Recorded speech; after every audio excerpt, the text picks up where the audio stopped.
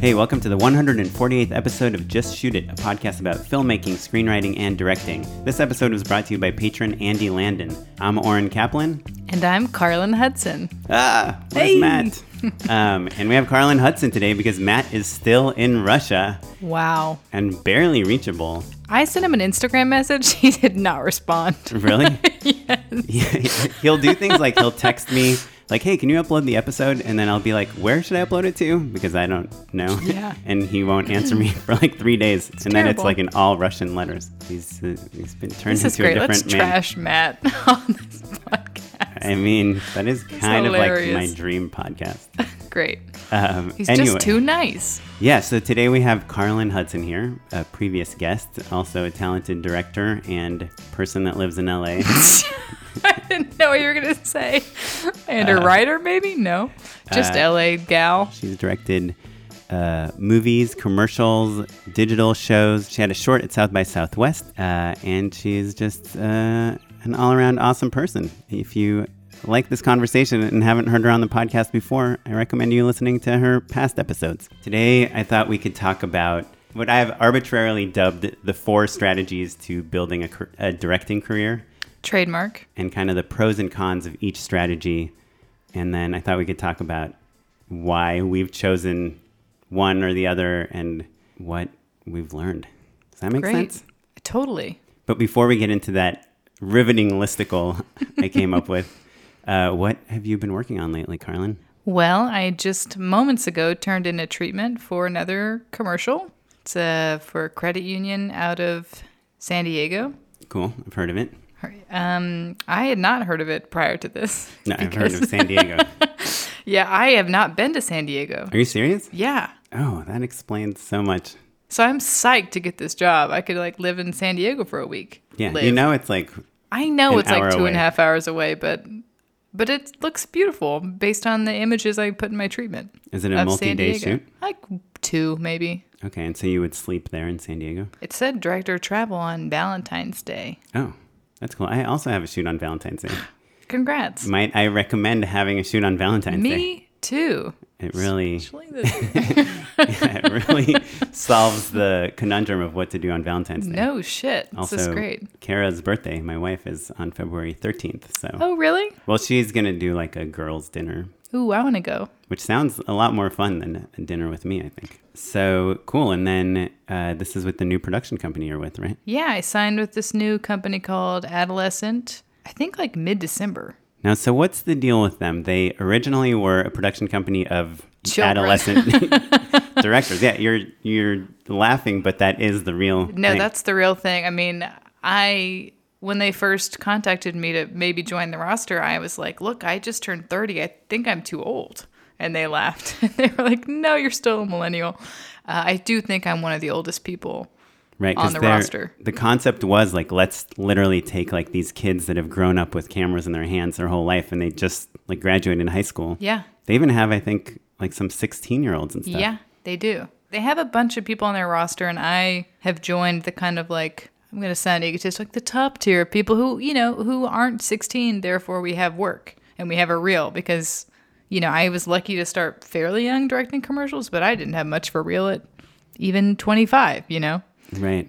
Well, I was just thinking yeah. about this today that for commercials, very, very different than like film and TV and even web shows, like your background as a director doesn't seem as important as nowhere near as important as your reel.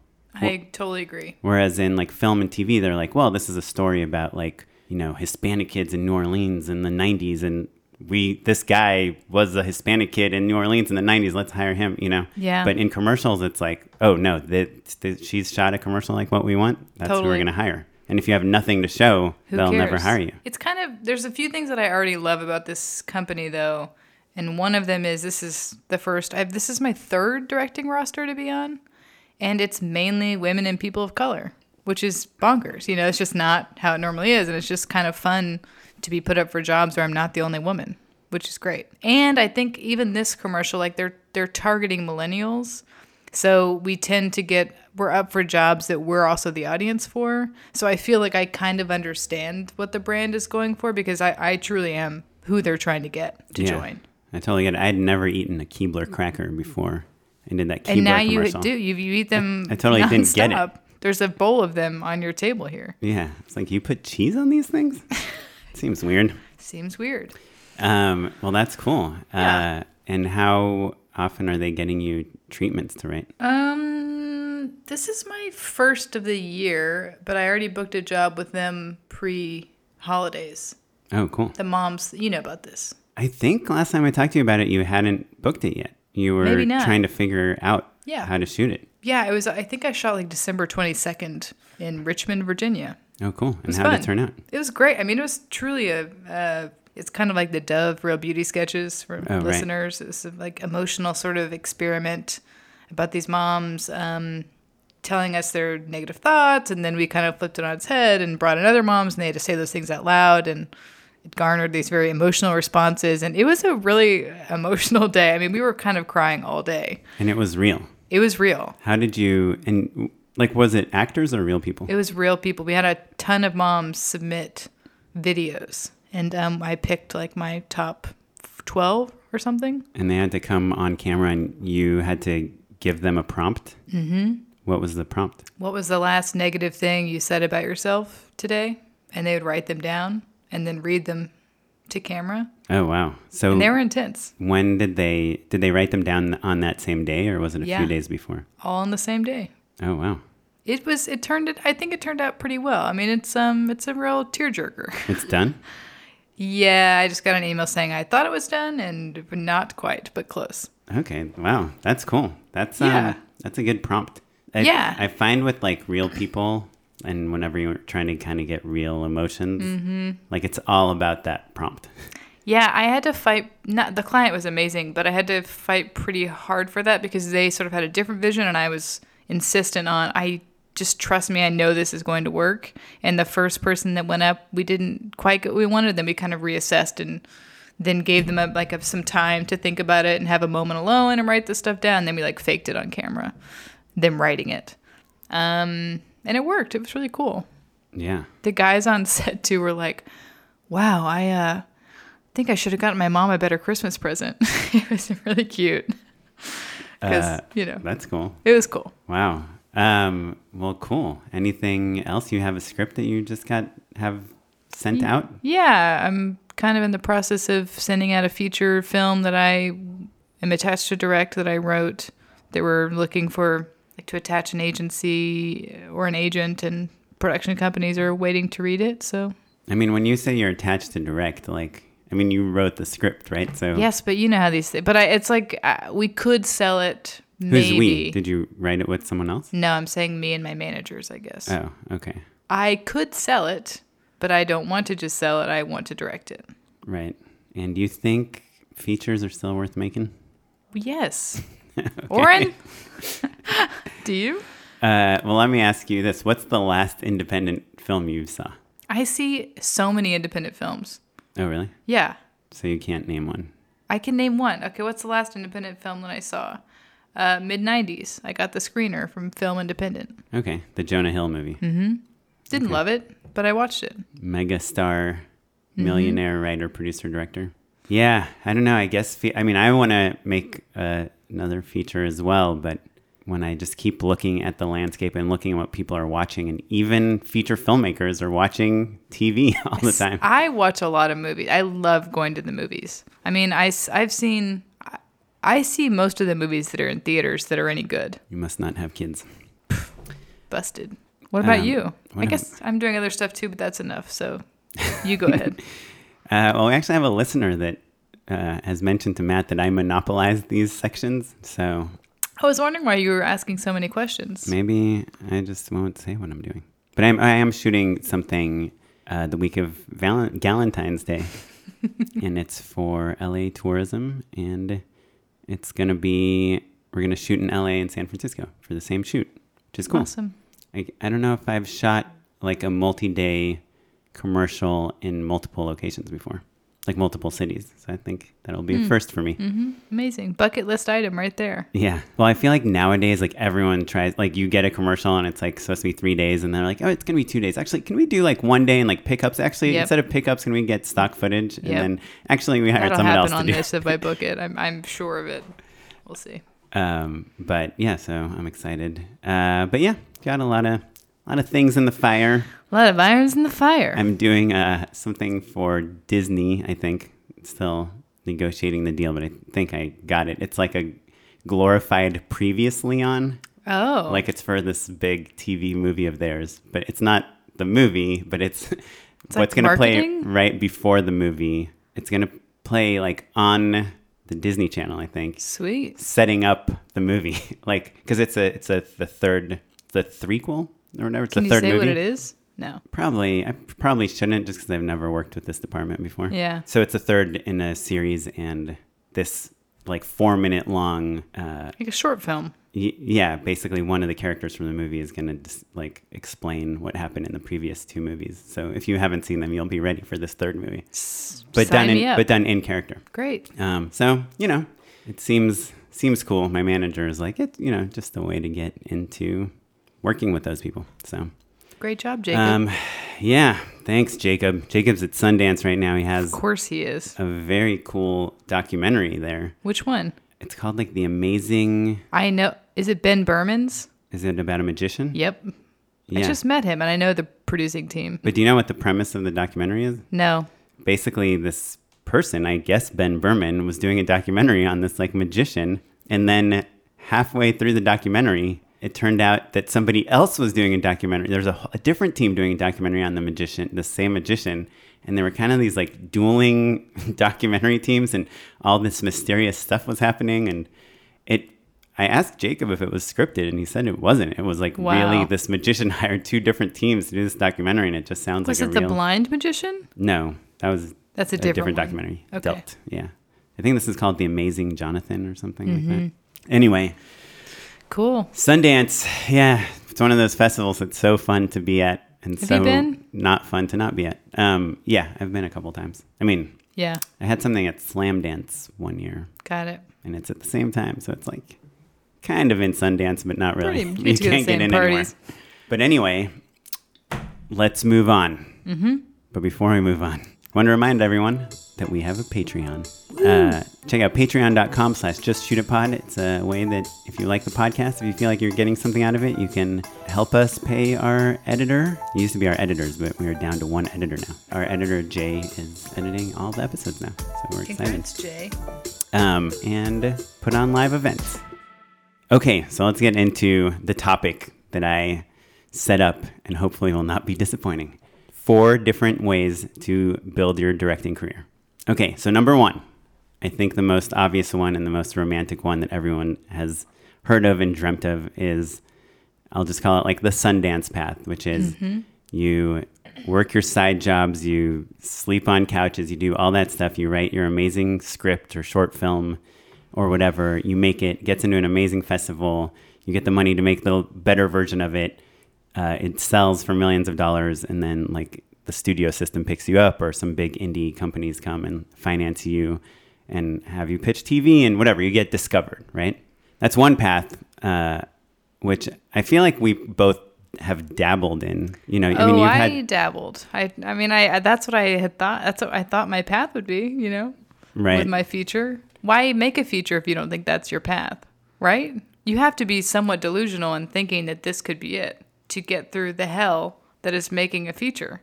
Well, I think it's a whole podcast topic on its own, whether making a feature is, you should make a feature because you think that feature should exist in the world, or whether it's a stepping stone for your own personal career. Yeah, that could be a different... Yeah, like my first movie, obviously you want everything to be a stepping stone, but I feel like if I never directed another movie, my second movie was a TV movie. It does not. It was probably seen by more people than anything else I've done, but it does not need to exist. It was just like a fun thing to make. My first movie is, like, I guess my biggest claim to fame with it is a lot of it is in sign language, and they teach it or they screen it in like ASL classes, like all over the country. So it does need to be in the world. It has a a place. I guess I don't know if it needs to, but it's contributing to culture. And I think people, even though we shot in 2009, 10 years ago, it's people are still watching it and writing to us about it and influenced by it. And like anytime anyone says like, hey, I'm learning sign language, or I know some deaf people, or I'm interested in deaf culture, what movies should I watch? That's like it's cool. always like on, if there's a list of at least 10 movies, it'll always be on that list. So That's great. I think, and that might be just me making myself feel better about it. But obviously, I think when you first start getting into film and you're making stuff, you're trying to make something that makes you pop, that makes you the next Ryan Coogler, right? Or the next, whatever, Ava DuVernay. Yep. But it's hard. It's hard because, Sundance only lets in a handful of films, and maybe one or two of those they haven't been tracking for years Right. that actually get in just kind of on merit. Maybe not even that many. I don't know. I'm not saying that the films that don't get in don't have merit. Of course they do, but it's such a machine at this point that counting on getting into Sundance is clinically insane. Right. And also, we've had plenty of people on the podcast that have played Sundance, and nothing happened after that. Yeah, that happens too. And you had like a film at South by, right, this last year, and obviously it's good and it's part of your repertoire and it gets you meetings and gets you things, but it doesn't get studios calling you to offer you a feature. No, film. I think so that only happens to a few select people. And we know some of those people that's happened for. Like in my friend's movie, she's there right now, and her movie just sold to Apple, and but it was her second feature, and she's suddenly an overnight success that has been working steadily for a decade. But right, she might be plucked now because it's done really well, or not, or it could sell, and she could just keep writing TV and whatever, Yeah, who knows? I remember, that show Project Greenlight. Yeah, yeah. So the last season I thought was really fun, but I watched the very first season, which I think was also like 10 years ago or something. Yeah. And it was like a directing duo that won. Oh, and they really? made this movie, The Battle of Shaker Heights, I think it was called. Ah. And I was like, wow, these guys, man. I mean, Steven Spielberg like was involved in this thing, and Matt Damon, Ben Affleck, like all these people, they like found this directing team and they gave them the money and they made this movie, and there's a whole show about how they did it all. And then I remember like 3 years later, I saw they were like making web videos for like the same website I was making web videos for. And it was didn't really count for much. Somebody in some very stereotypical LA meeting was like, Hollywood, it's like a war. It's not about who wins, but who's still left standing when the rubble clears, or something like that. And I thought, as stupid as that sounds, yeah, it's kind of true. Yeah, well, so there's perseverance obviously is important. But also this idea that you're like only as good as your last project, right? Like if you made something great 10 years ago, but your last 9 years of work aren't that great, it's also... Like the guy who did Welcome to Marween or whatever. Oh, yeah. Welcome to Marwin. Marween. Rob Marshall? Not sure why. Oh, Rob Marshall. The guy that from the director of Forrest Gump. Yeah. It's no Forrest Gump, I hear. Yeah, I heard it was kind of odd. Yeah. Anyways. So the pros to this path are obvious. Yeah. It's the biggest prize basically you can get, and the fastest way to it also. Yeah, totally. And it's the story that we most hear about, right? Yeah, it's true. But I feel like if you really dig into those people who seem to be the Sundance overnight successes, right? They also made features that before some of them, not all of them, they've also made things you didn't see. They've also, it's sometimes a little more complicated than that may seem. I forget who told me this, but someone told me that they used to work for Barry Jenkins when he was the post supervisor at some like trailer house or something, Wow. So he had made a feature, Medicine for Melancholy, right? And premiered at South by. And then he was just doing odd jobs in film, even though it did well. He also directed commercials during that time, maybe, but he might have not done always that enough. Too. Yeah. Yeah. Well, I think we covered the cons, right, of this. Sundance is cold. That's a con. Well, the con is you don't make any money, and you're just begging people to finance your dreams, right? Yeah. You might manage to convince some rich person to give you a bunch of money, and then, you get their money back or something. But it's like, how many projects can you make before you have to start making money? right? That's why most of the people, a lot of the people you hear about are like in their 20s that hit big, or they had some sort of like financial backing ahead of time that didn't require Yes. them to work. So on the note of making money, the next kind of pathway that I see a lot of people taking, and I think the one that I'm very deeply in now, and you are kind of At least have waist entered in, deep. is like the freelance method of being a director. You know, you meet people, you meet producers, you sign with a production company, you pitch stuff, and you're basically trying to get jobs. And the more jobs you get, the easier it gets, hopefully, and the bigger your network is, the easier it is, and the better your reel is, the easier it is. But really, you are waiting for people to hire you to give you money to be a director. So the pros are obviously that you get to kind of keep advancing. There's like nothing keeping you down. Yeah. You can work with a ton of different people. Yeah, you're also getting in your 10,000 hours, don't you think? Well, let's save 10,000 hours for number 3, because I Really? think that's where you really get your 10,000 hours. Yeah. I actually think one of the cons of this is, like, at least for me, I'm probably directing on average like 2 days a month, maybe. That's pretty good. Yeah. And that's including if I have like a month where I direct 4 days and a month where I direct 0 days, you know, Right. probably averaging. So like, yeah, maybe even less, maybe like 20 days a year of being on set with a budget, with Yeah. a team, with all that stuff. Yeah. Maybe even less. I don't know. Yeah, it even depends. that Like sounds high last to year me. I did more series stuff, and I don't know what this year holds, so Right. So if you get a series, yeah, and you're shooting for like 10 days or 15 days. 20, yeah. Yeah, that changes that whole ratio. And that is when you're getting a lot of time. But if you're doing commercials or music videos or corporate videos or shorts or whatever, yeah, you're just not getting as much set time. No, and it gets I miss being on set in these times. Yeah. Because you're constantly pitching on things and you're just like, let me do what I love and I'm good at, please, you know. Right. And that's why it's good. I mean, I think a lot of us have it. I know you and I definitely have time. We were on set not as directors for many days, right? You produced a ton. Yeah, I started off producing. I worked like grip and lighting department. So I think we've had our time on set, but time directing, you're getting paid a lot more per directing day doing this kind of gigging, but they're just fewer and far between, and there's no guarantees. Like one company can give you, 3 months worth of work one year, and the next year they don't exist anymore. They found someone else. It happens to me all the time. It's like just when I think I found a client or a company or someone that's going to be like my base level for that year, the next year it changes. Yeah. Or sometimes it lasts for 2 years. Right. But inevitably, every company will either have like a regime change or Oh, yeah. they'll want fresh faces, because Yeah. that's what is so fun and challenging about our work is that freshness is really rewarded. Yep. So hiring the same person over and over. I mean, and we're guilty of it too. You're like, oh, I'd love to try a new DP. I love my DP, but it would be great to try a new DP or production designer or actors or whatever it is. Yeah.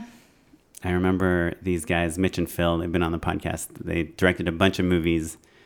They probably did like 10 horror films, and they would keep casting the same people over and over. And I would be like, what is wrong with you guys? Like, why aren't you taking new people?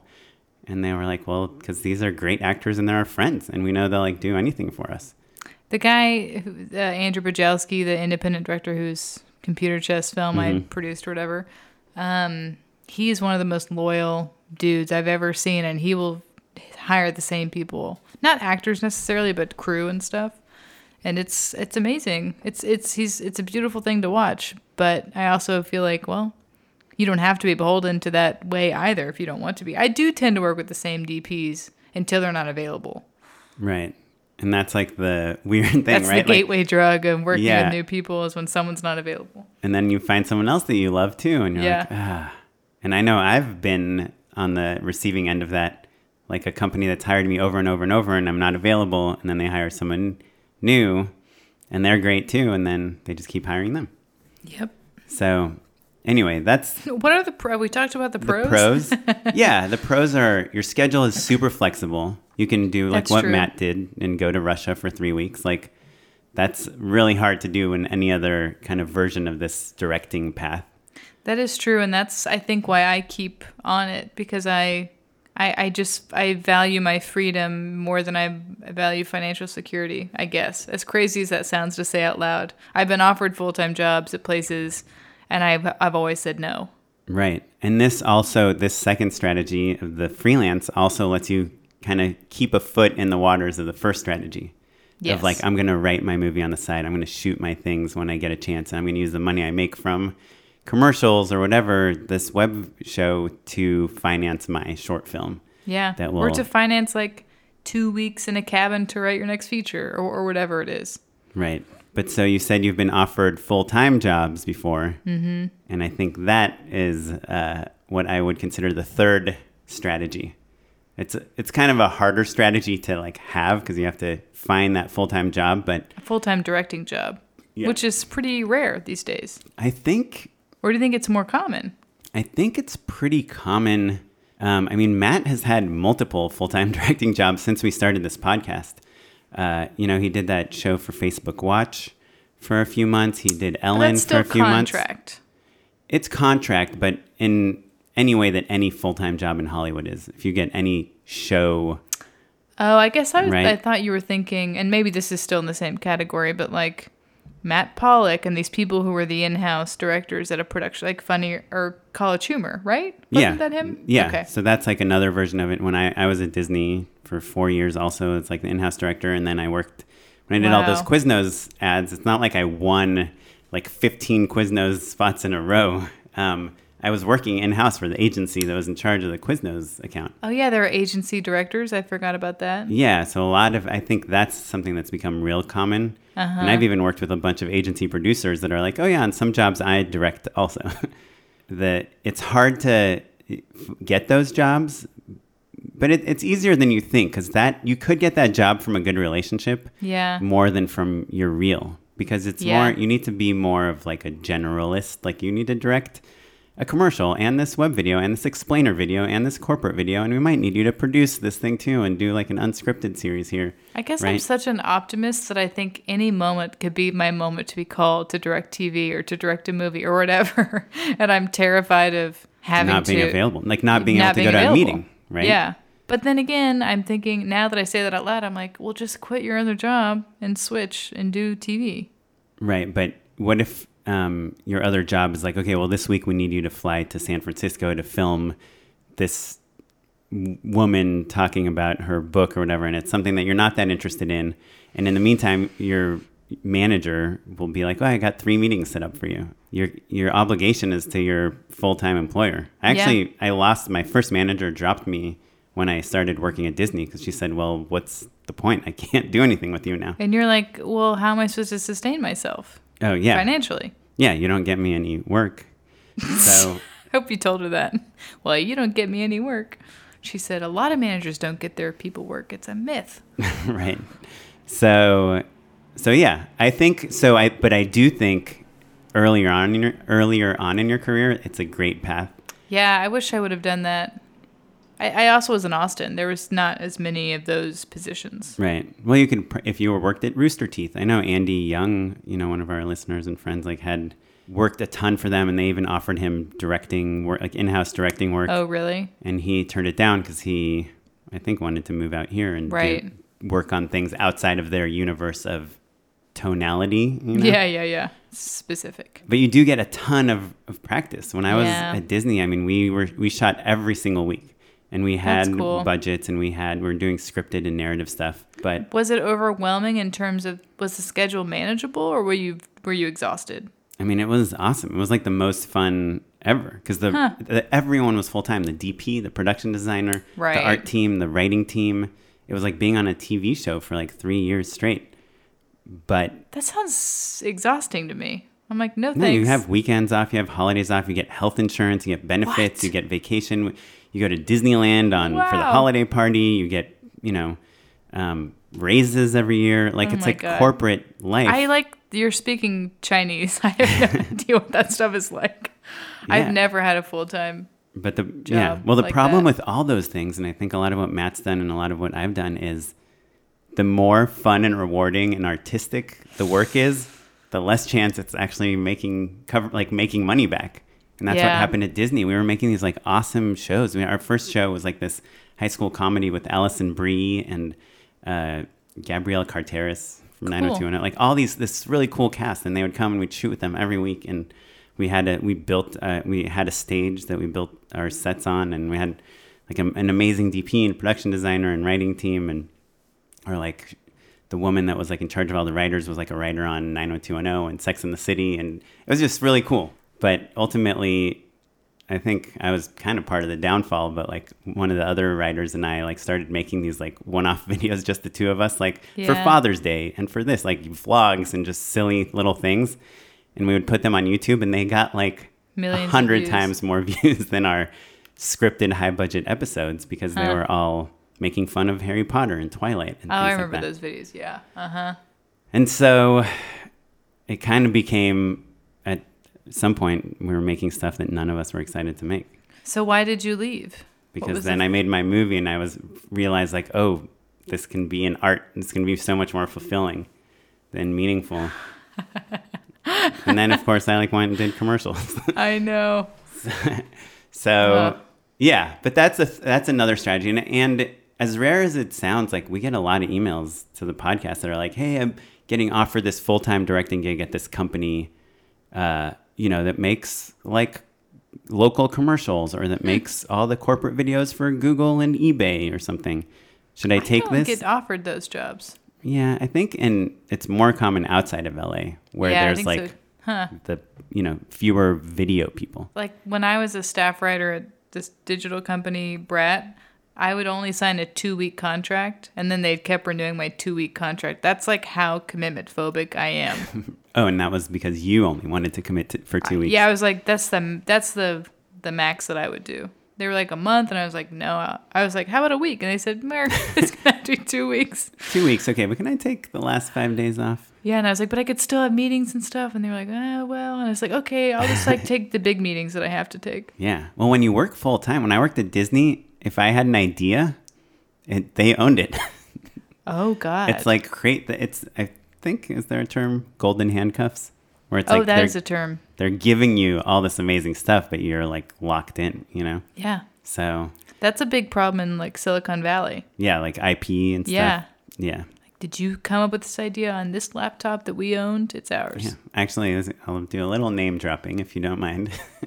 But one of the dads in my preschool, Go on. In my daughter's preschool, he worked at Break Media, and he started a Twitter feed, I think, or a blog or something. It might have been pre-Twitter, called Shit My Dad Says. Oh, I know that one. He ended up getting a deal to, I think he wrote a book, made a book, and then it turned into a TV show with William Shatner. And Break Media is like, hey, you wrote that while you were working for us. And he was like, yeah, but I did it like on the weekends. I had nothing to do with you.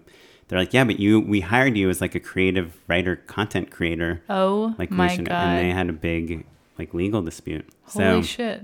Anyhow, that stuff happens all the time. Yeah. It's a big con. I think it's also like, this is going to sound, I feel like I'm being very negative this episode, which I don't like, but if you're also at a place where you're like kind of have given up on Strategy One, have given up on like the Sundance movie and all that stuff, and just want to support your family. Yeah.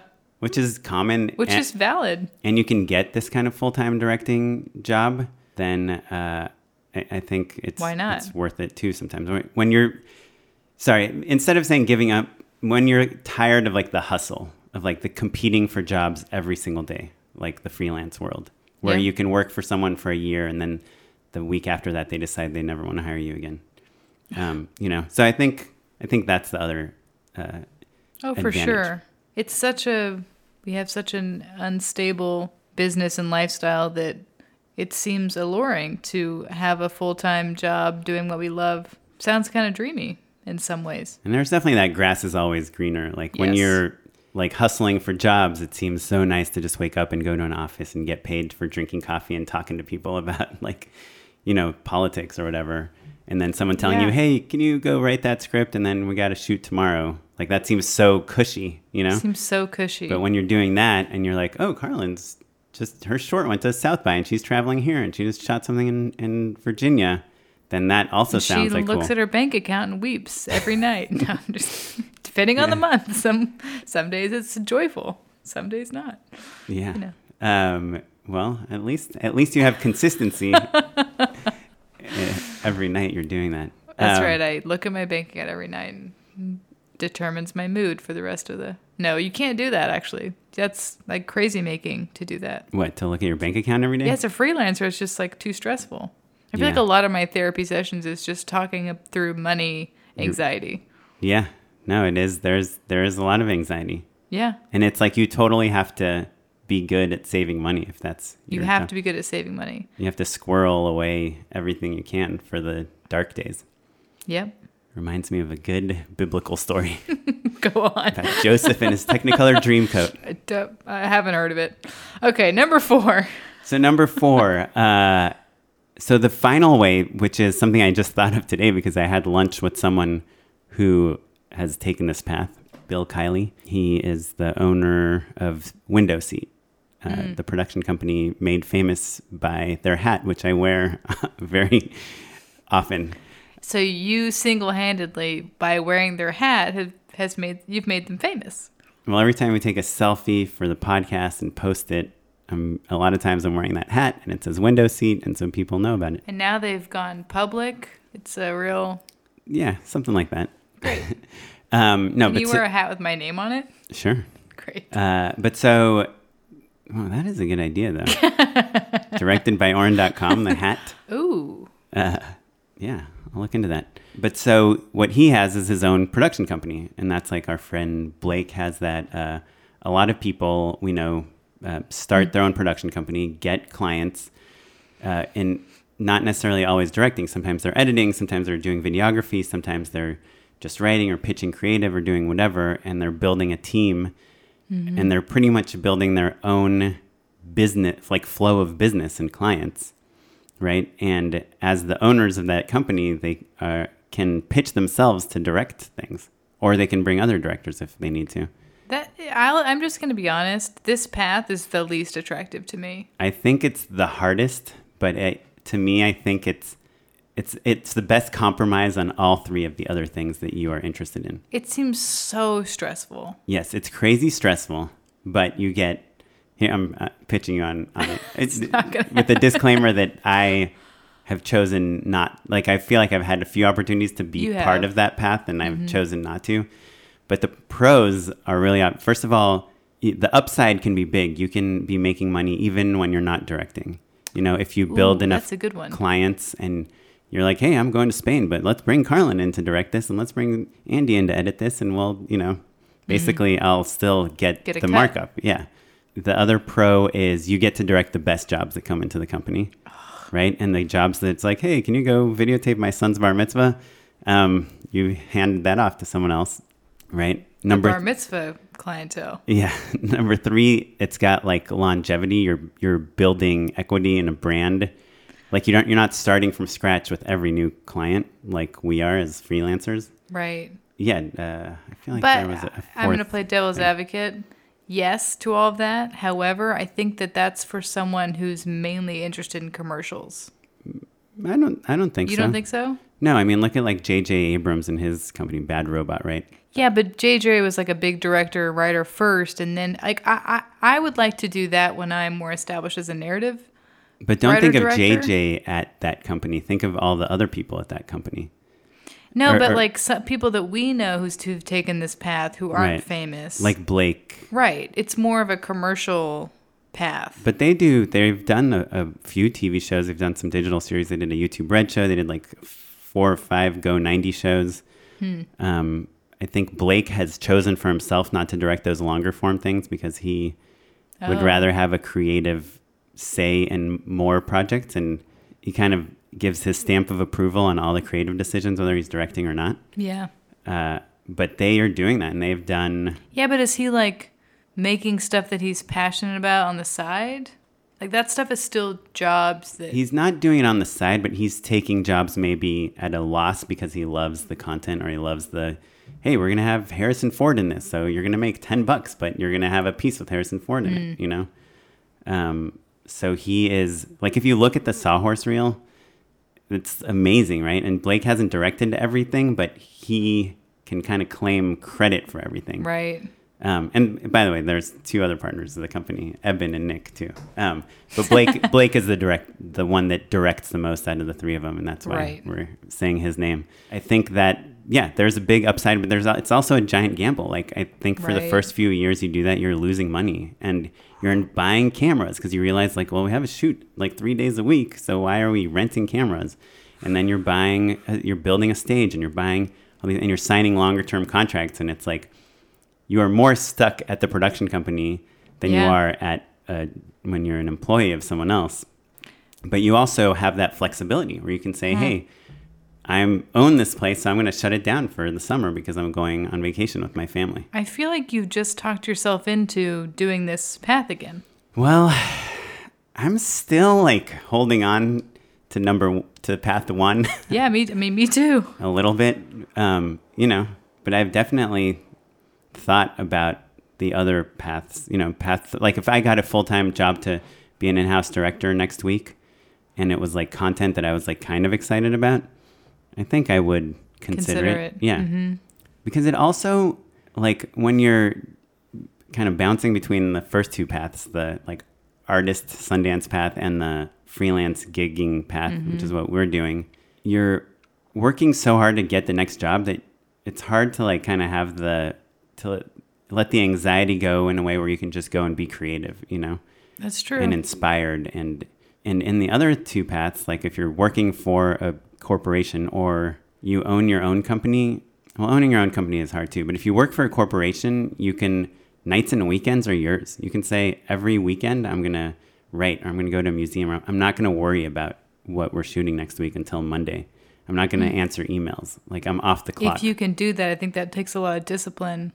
But it's possible. It does, but no one will get mad at you that you went away for the weekend. In the way that, like, if you have a treatment due on Monday and you got the job on Friday, that's what happened this week. And the treatment at end of day Friday was like a go, and I had to turn it in Sunday night. I was like, damn it. And in the freelance world, you're always at somebody else's disposal. Like, you and I have had this a million times where someone's like, "Are you available the second week of February?" And you're like, "Yes." And then the next day someone's like, "Are you available the second week of February?" And you're like, "Maybe." Yeah, but you just say yes usually? Yeah. I don't know. And then if you happen to get both the jobs, which usually you don't, but let's say you do. It's not happened to me yet. This is my year.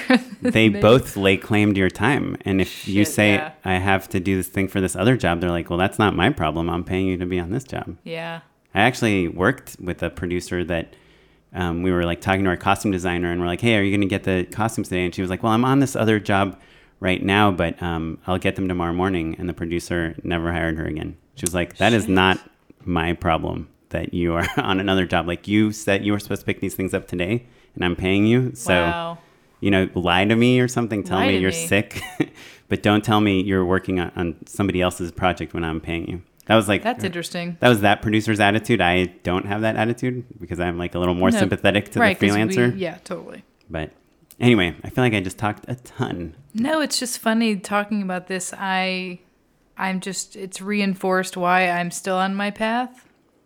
And I think, to be honest, the reason I can be on the path that I'm on is because I don't have kids. I don't have a house. I keep my bills low.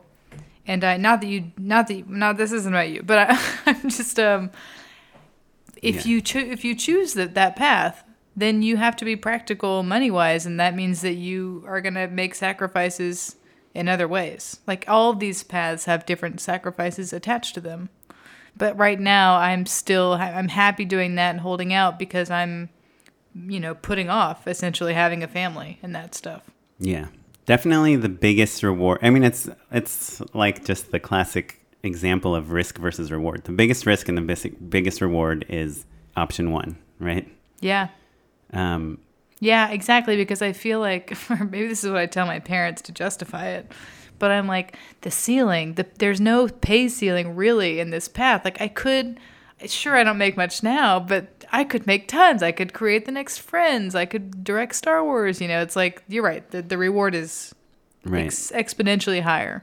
And in the other paths, you can get big rewards. Like we could get a Super Bowl commercial next year, and then get off of that, pitch a TV show off of it if we own the creative, which we probably won't, Mm-hmm. Or if you own your own production company, you could Blake can start directing some of these series they get, and that can launch him into like a true TV show, and then a USA show, and then an NBC show. That's true. Yeah, but yeah, on the same by the same scale, he also has to worry about like where did somebody put the tripod, because that tripod costs $2,000 and it's missing from the storage room. And how do I pay these 8 full-time employees or whatever? Yeah, which I don't have to do that. That is a really stressful part of having other people, being responsible for other people. Clearly, I have a theme here.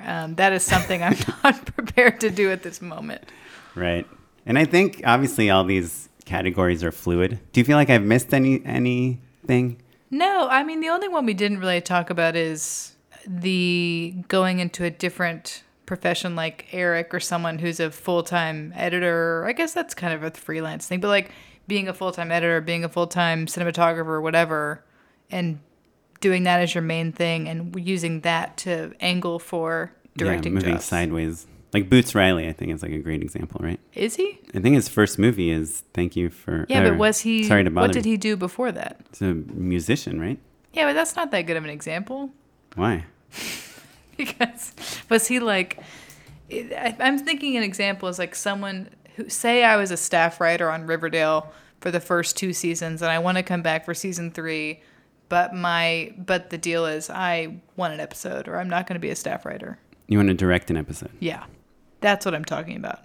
Okay. Like I'm a DP on Legions of Tomorrow. I don't know what that show is called. Right. DC's... That's not a show. Legends of Tomorrow. Legends of Tomorrow. But I want to direct, and so I'm the DP, and I'm going to do a great job, and I'm going to make myself indispensable to you, but next season I get an episode. That's another kind of, I guess that's TV specific, perhaps. It's creating leverage against the people that hire directors. That's what I did. We've talked with this, how I got my first commercial directing job. I was a producer at this company, and I told them if they wanted me to keep producing, which they really needed me at that point, and I made sure to bring it up when they'd be fucked if I left. Right. And I said I want to direct, and they had to say yes. They didn't have to. I was nervous going into that meeting, thinking like, what am I doing? But I knew that there was a good shot they would say yes. Well, cool. Well, listeners, if you feel like we missed any or have any thoughts on this theory of the 4 different ways to have a directing career, we'd love to hear from you. You can email us at justshootapod@gmail.com.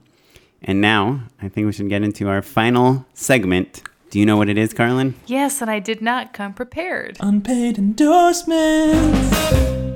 Okay, so I'm going to give away a giant trade secret. Wow. Because we spoke about Blake so much in this episode, it's something I learned from him. And it is when you're editing a trailer or a short comedy piece, or it could even be like a long form comedy thing, but when you have music playing and you want to make a point, you want to really highlight a line of dialogue or something to be a punchline. It's really common in trailers, because in trailers there's a lot of times like a track of music and then a really pivotal line, something really funny or dramatic or scary, and then it'll shift and transition into a new piece of music. So when the music stops right before that line, they call it a stop down. Are you familiar with that term?